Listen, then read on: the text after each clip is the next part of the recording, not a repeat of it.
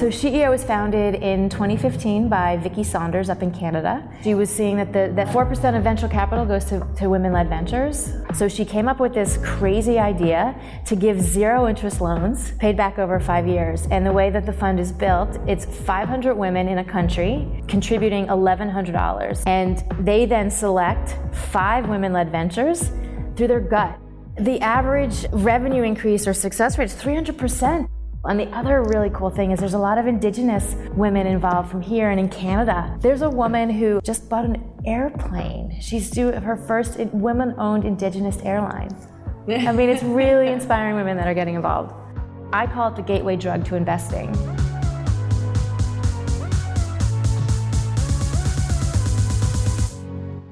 Welcome to episode 126 of Be The Drop, a weekly podcast sharing stories from inspiring people so we can learn from their experiences. I'm Amelia Veal, Director at Narrative Marketing and firm believer in the superpower of storytelling. The percentage of venture capital funding awarding to female-founded startups is incredibly low. SheEO was established to address this by creating a global community of women radically transforming how we finance, support, and celebrate female innovators. Julie Trell is the country lead for SheEO in Australia, as well as the global head for Muri-D, a startup accelerator investing in early-stage startups. Julie is well versed in startups on a global stage, as well as having personal investment in the startup space. In today's episode of Be The Drop, I speak to Julie about her startup journey with Salesforce and her current work in the startup ecosystem in Australia. Julie discusses the opportunities available to female founders, the positive and supportive communities that are developing, and the importance of empathy and humanism in the age of technology. Recorded live from Southstart, this is Julie's version of Be The Drop. Would you like to join me on a creative podcasting journey? Then head along to my first ever Adelaide Fringe show called Pop Your Podcast Cherry, an interactive podcasting event on Tuesday 19th or 26th of February at the Jade. Tickets are only $20 each and are available via the Fringe website, linked in the show notes. I would love to see you there. Thank you, Julie, so much for joining me on our next episode of Be The Drop. I'm happy to be here. Yeah. Thrilled to be here. Love Adelaide. Yeah, fantastic. And you're joining us from Sydney, but that's not your original start point, but we'll get to that in a minute. But you have come across to Adelaide for Southstart, and you've been talking about two things, SheEO and Muri-D. Did I say that right? Yeah, Muri-D. It's an Indigenous word. So I'd love to hear a little bit more about both of those, what you're doing, and exciting things that are on the horizon and opportunity. Before we get into that, perhaps give us a little bit of a journey. You said there's an interesting story around how you came to be in the position you're at. So if you could share that with us. Sure. So I grew up in Connecticut, about 45 minutes outside of New York City, then went to school in Atlanta and was a classroom teacher and a technology specialist. And in 1998, I ran into this gentleman named Mark Benioff, who was a senior executive at Oracle at the time. And he knew he wanted to leave Oracle, start a new company that was going to sell software over the web, also known as SaaS.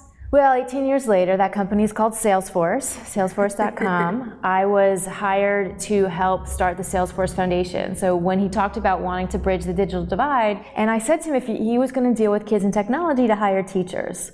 Little did I know that was my interview, and he said, why don't you move from Atlanta to come help me start the Salesforce Foundation in San Francisco. That was in 2000. So I grew up at this startup called Salesforce, which now has 40,000 people globally, and a pretty amazing technology.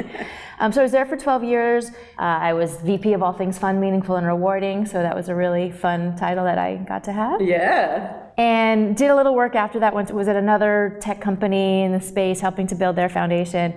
And then I decided to go out on my own and working with companies how to build these kind of programs. And the universe provided me this job opportunity that showed up on Facebook. I had a friend in London that said that her friend in Sydney was looking for someone to fill her flip-flops. This is the job description. I like flip-flops. She was English. So this woman happened to be Annie Parker, who was the predecessor at Mira-D. She led Mira-D. And the job description was this very human-centric description, looking for someone that has the gravitas to help work with and convince and talk with, influence corporates, was excited and knew about and danced in the startup ecosystem, was more concerned about the success of others than their own personal gain. I'm like, this is awesome. So I thought about it, I went to sleep and I imagined myself in Sydney. I hadn't even talked to Annie yet, and I was really excited, but then I woke up and I had that voice. That voice is like, you don't have all those skill sets. You don't have all the requirements. You know, as that female, a lot of us say, oh, I can't do it. Whereas a man would be like, I got 3, I could do it.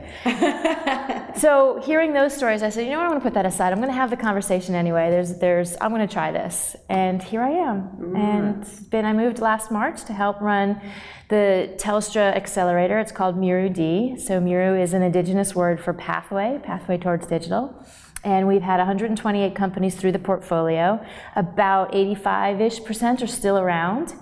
Our last cohort had 70% female co-founders or founders. So for you, there is this focus around female co-founders, and yesterday I know you presented some numbers that there just isn't, that many of them, and you're really looking to sort of turn that around. Well, it was more so that they are out there, they're just not getting the funding. 4% of venture capital goes to women-led ventures, or to women, which is not enough. And the conversations talking about, it's a different kind of conversation when a woman has to pitch for investment. So that was my talk yesterday, was everything is broken, what a great time to be alive, and looking at challenges as opportunities. And so the other thing that I'm doing, my side job, is help to launch a fund called SheEO. So SheEO was founded in 2015 by Vicky Saunders up in Canada. She was seeing that money just wasn't getting to women in the right way. And it's not just about money, it was also the support and the network. So she came up with this crazy idea to give 0 interest loans, and that's paid back over 5 years. And the way that the fund is built, it's 500 women in a country contributing $1,100. So the women that are contributing are not investors, they're not donors, they're called activators, because they're activating their capital, their buying power, their network, and their expertise. And they then select 5 women-led ventures through their gut. It's not financial modeling or any of these, these things. Who would you buy from? Who do you support? Who's really making an impact in the world? And it's been in 4 countries, and we were just launching in Australia, and so I'm excited to say that we've got some amazing momentum. We're not there yet, but I'm looking for women that want to take this risk. It's not really a big risk. It's, a couple of dinners, a couple of pairs of shoes, some people have equating it to. But creating this new way of getting capital to women. So when our daughters, our granddaughters, our nieces are starting to start their own companies, because that's the way people are going rather than to corporate, there's amazing stories of women from New Zealand who were trying to launch stuff in Australia, and since we had this network going, they reached out and helped them launch some stuff here. You need to go to San Francisco to meet X, Y, and Z. There's a whole network of activators in San Francisco, so it's really connecting people. And the other really cool thing is there's a lot of indigenous women involved from here and in Canada. There's an indigenous woman who has just bought an airplane. She's doing her first women-owned indigenous airline. Great. And I imagine, there's so many incredible stories that you get to hear and be a part of. Yeah, the average revenue increase or success rate is 300%. These 32 ventures that have been in the portfolio, they're getting support from all these women. Some of the women who are activators are joining boards, are joining the companies. They're making these connections. And also the companies that apply that haven't gotten in, they have 500 women looking at their stuff. It's an incredible business development opportunity. And I call it the gateway drug to investing. There's follow-on funding. You can see how these companies are doing and really getting involved. And I am excited about playing with a lot of the other female-focused organizations. Yeah, I like that, bringing the collaboration together, because I feel that we can create a bigger economy of scale that way. Yeah, and that's something interesting that I've learned being down in Australia. Everyone was fighting for the same crumbs, and they were hiding what they were doing, and nobody was playing together, and I couldn't understand understand why. So we started the hive mind of accelerators to talk to one another, to understand, oh, we could be a pipeline to you, you can be a pipeline to us, and so we're building that collaboration. But the reason is, I recognized is Australia only has 25 million people. Whereas in the U.S. it's 330 million. That's a big difference. And someone said everyone's fighting for the same crumbs here. We're, like you said, where can we make this bigger pie so we can all work together? Because we're all essentially trying to make Australia a more thriving, healthy economy. You've had a couple of really great job titles, and you've talked very much about human-centric sort of focus within a tech space. And interestingly, a number of speakers here at South Start today, over this conference, have been, I've been getting the flavour around this human-centric in a technology space.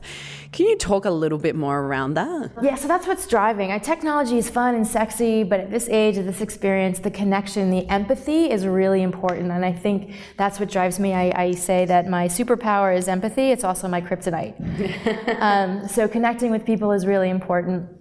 Some of the tools that we use as far as being human is learning from our mistakes and celebrating mistakes. And I work with a lot of the teams with Mira D. We do improv, but I try not to call it improv because that's really confronting and scaring. Oh my God, I gotta be on stage and be funny. What improv does, and the principles of improv, it's help you be prepared for the unexpected and to be able to think on your feet. So you're in an elevator with this investor that you've been trying to meet forever. How do you tell your story quickly? How do you answer that question without having to have a PowerPoint deck? So really being able to do that and saying yes and. So instead of saying no and shutting things down, saying yes, and this is how I can add to it. The other one that I really love is making your partner look good. If you're gonna make them look good, they're gonna make you look good. And that's some of the games that you play on stage and acting in improv is really supportive and to being human and being authentic and being relatable. One of the women today on the panel, I forgot which one it was, has said something about you gotta take the risk. Nothing's gonna happen unless you take a risk and you have an idea, step out there. Try it, test it, be okay that if it doesn't go right, learn from it and move on and pivot. I think there's a different acceptance or view of failure here in Australia, whereas in Israel or in the US, it's a little bit more acceptable, so the risk is less risky. And once we can get that that's okay, it'll be easy to iterate and learn from, and people will have a lower tolerance to risk or higher tolerance to risk. And you also mentioned there, the idea that you need to be able to verbalize your elevator pitch quickly and without, reference to slides or other sort of materials. What sort of advice do you give around how to really do that well? Well, advice that I need to take myself. I struggled. I was procrastinating everything to practice my talk, and I relied on this is my own little voice in my head, just practicing and knowing it and feeling it and believing it, and know when it's yours, you'll be able to talk about it better. But there's nothing wrong with practicing, trying little snips with family, with whoever you're working with, your teammates, and it starts to come natural. And listening also. So knowing who your audience is, because your pitch or your conversation to a VC is going to be very different to a customer, to be very different to someone you're about to hire. So that, what are the key things you think that really grab you if you're a VC? What is going to make you pay attention if someone's giving a pitch? What are some of these things that really stand out? The person on stage. They always say you invest in the founder. There's a lot of stuff, the product or information I might not fully understand, but if I can see passion from the founder, they have a story behind it, why they solved it, that they're committed to it, that they have sacrificed a lot, and they want to make this really successful and see a future, is something that I really, really look at. And you mentioned there, they've got the story of a problem that they solved. How important is that aspect in there? Oh, definitely. I like to look at products, at companies, at services that are solving things like big social problems versus, that they're penicillins and not necessarily vitamins, like a nice to have. There's a space for them, but for me, I really I like the ag techs helping with farmer and agriculture and food, or ed tech. being a former classroom teacher, I think, finding the right tools to disrupt or redesign education is really important. Here's the problem, here's how I'm solving it, here's how the world is going to look better, different, because my company is in it. And in 5 years, this is what the world is going to look like. So take me on that journey, take your investors on that journey, take your customers on that journey. The other thing that is exceptionally important is know your customers. Know, do they need this? Will they be very upset if the product is no longer around? Testing them out to see the reaction and really listening to your customers, and not sit in your own echo chamber. So for you then, what do you see the state of play for entrepreneurs, startup tech in Australia? Where are we going? What things need to happen to help facilitate that? Well, first I want to go into the word play, which is a very important word in my world. That play is very important, that growth mindset, that state of curiosity is really important. One thing that we do is, and I watch this, it's so fun to take the founders to another startup ecosystem, happens to be San Francisco, the Bay Area, to light a fire to see what it takes to hustle. So what has been the biggest challenges for you along the way? Which one? So, the CEO, to be perfectly honest, it's interesting. Everyone loves the idea. I want to get involved, but that conversion rate, it's sales. How do we get them to convert? Getting people to really understand and taking that risk and stepping out of comfort zones. I think that's been a challenge. Again, it's listening. It's what will resonate with your customers, with the activators. To be involved. It's not a recruitment. It's an invitation. Yesterday, you said something that you were positively occupied. I'd really like you to explain that concept because it's a great one. Really resonates. Yeah. So when people say, "Oh my God, I'm so busy," this came from actually going to visit my friends back at Salesforce. So while Salesforce has a very high bar, now that it's very hard workers. When I hear people saying, "Oh, I'm crazy busy," it's hard. It makes my skin curl sometimes because it means that their priorities, they don't have the priorities in space. They don't have time for me. That's what I'm hearing. Like, it's not a badge of honor to be busy. So I decided to reframe it and say positively occupied. Like, I'm occupied. I'm choosing to do what I want to do. I like what I'm doing. So changing that mindset, that just in language alone, has been helpful. And so for you in your journey, being part of Salesforce from that early conception stage but 12 years with that company as it really grew and is now like it's a big international, well-known platform. What are some of the key takeaways from that time and your experience with that? So because of Salesforce, I have a very high bar with a lot of things to see, because things are possible. When Mark Benioff, for instance, would say 3 days before the big Dreamforce conference, and this is when there were only 500 people, I want to see it snow in the conference room. I'm like, you're crazy. It's not. But he said it, and it happened. Like, things would happen, and everything is possible. I've also learned from Salesforce to be maniacally focused on the customer. They listen to their customers. They do marketing around the customers are their marketing. The stories of customers is really important. Can you explain that a little bit and how that works? Yeah, sure. So instead of me getting up on stage and talking about Mira D and why you should come, I have the founders that have been through the program. They are proof that it's been successful for them. Same thing with SheEO. I have what's called super activators in different states, and they're so excited about it. So it's not just me, and that people are hearing it from other voices, from other angles. For instance, if you look on LinkedIn, there's a lot of people that have updated their LinkedIn that they're SheEO activators. And because of that, that starts conversations. And this is why I'm in, and here's my reason for being in. And so they're all different reasons. It's not one and done. And letting them explain what's important to them. It builds trust that way. Exactly. Yeah. Thank you so much for joining me, Julie. In conclusion, though, can you share with me a Be the Drop tip? So that's your top tip for communication that connects. Yeah, I'm going to go back to the principles of improv that I've used. Playing some of those games, saying yes and listening. For an example, I give this example of. If you're doing a scene, let's say we're doing a scene, and I'm thinking, ooh, I'm on the beach drinking a pina colada, and the partner comes out and says, ooh, isn't it cold up here on the mountain? I gotta go on the mountain. Like, I have to, because they started the scene, just going and listening and saying yes and to whatever happens. I really like that, saying yes and. Mm-hmm. Yeah, good. Thank you so much. Thank you.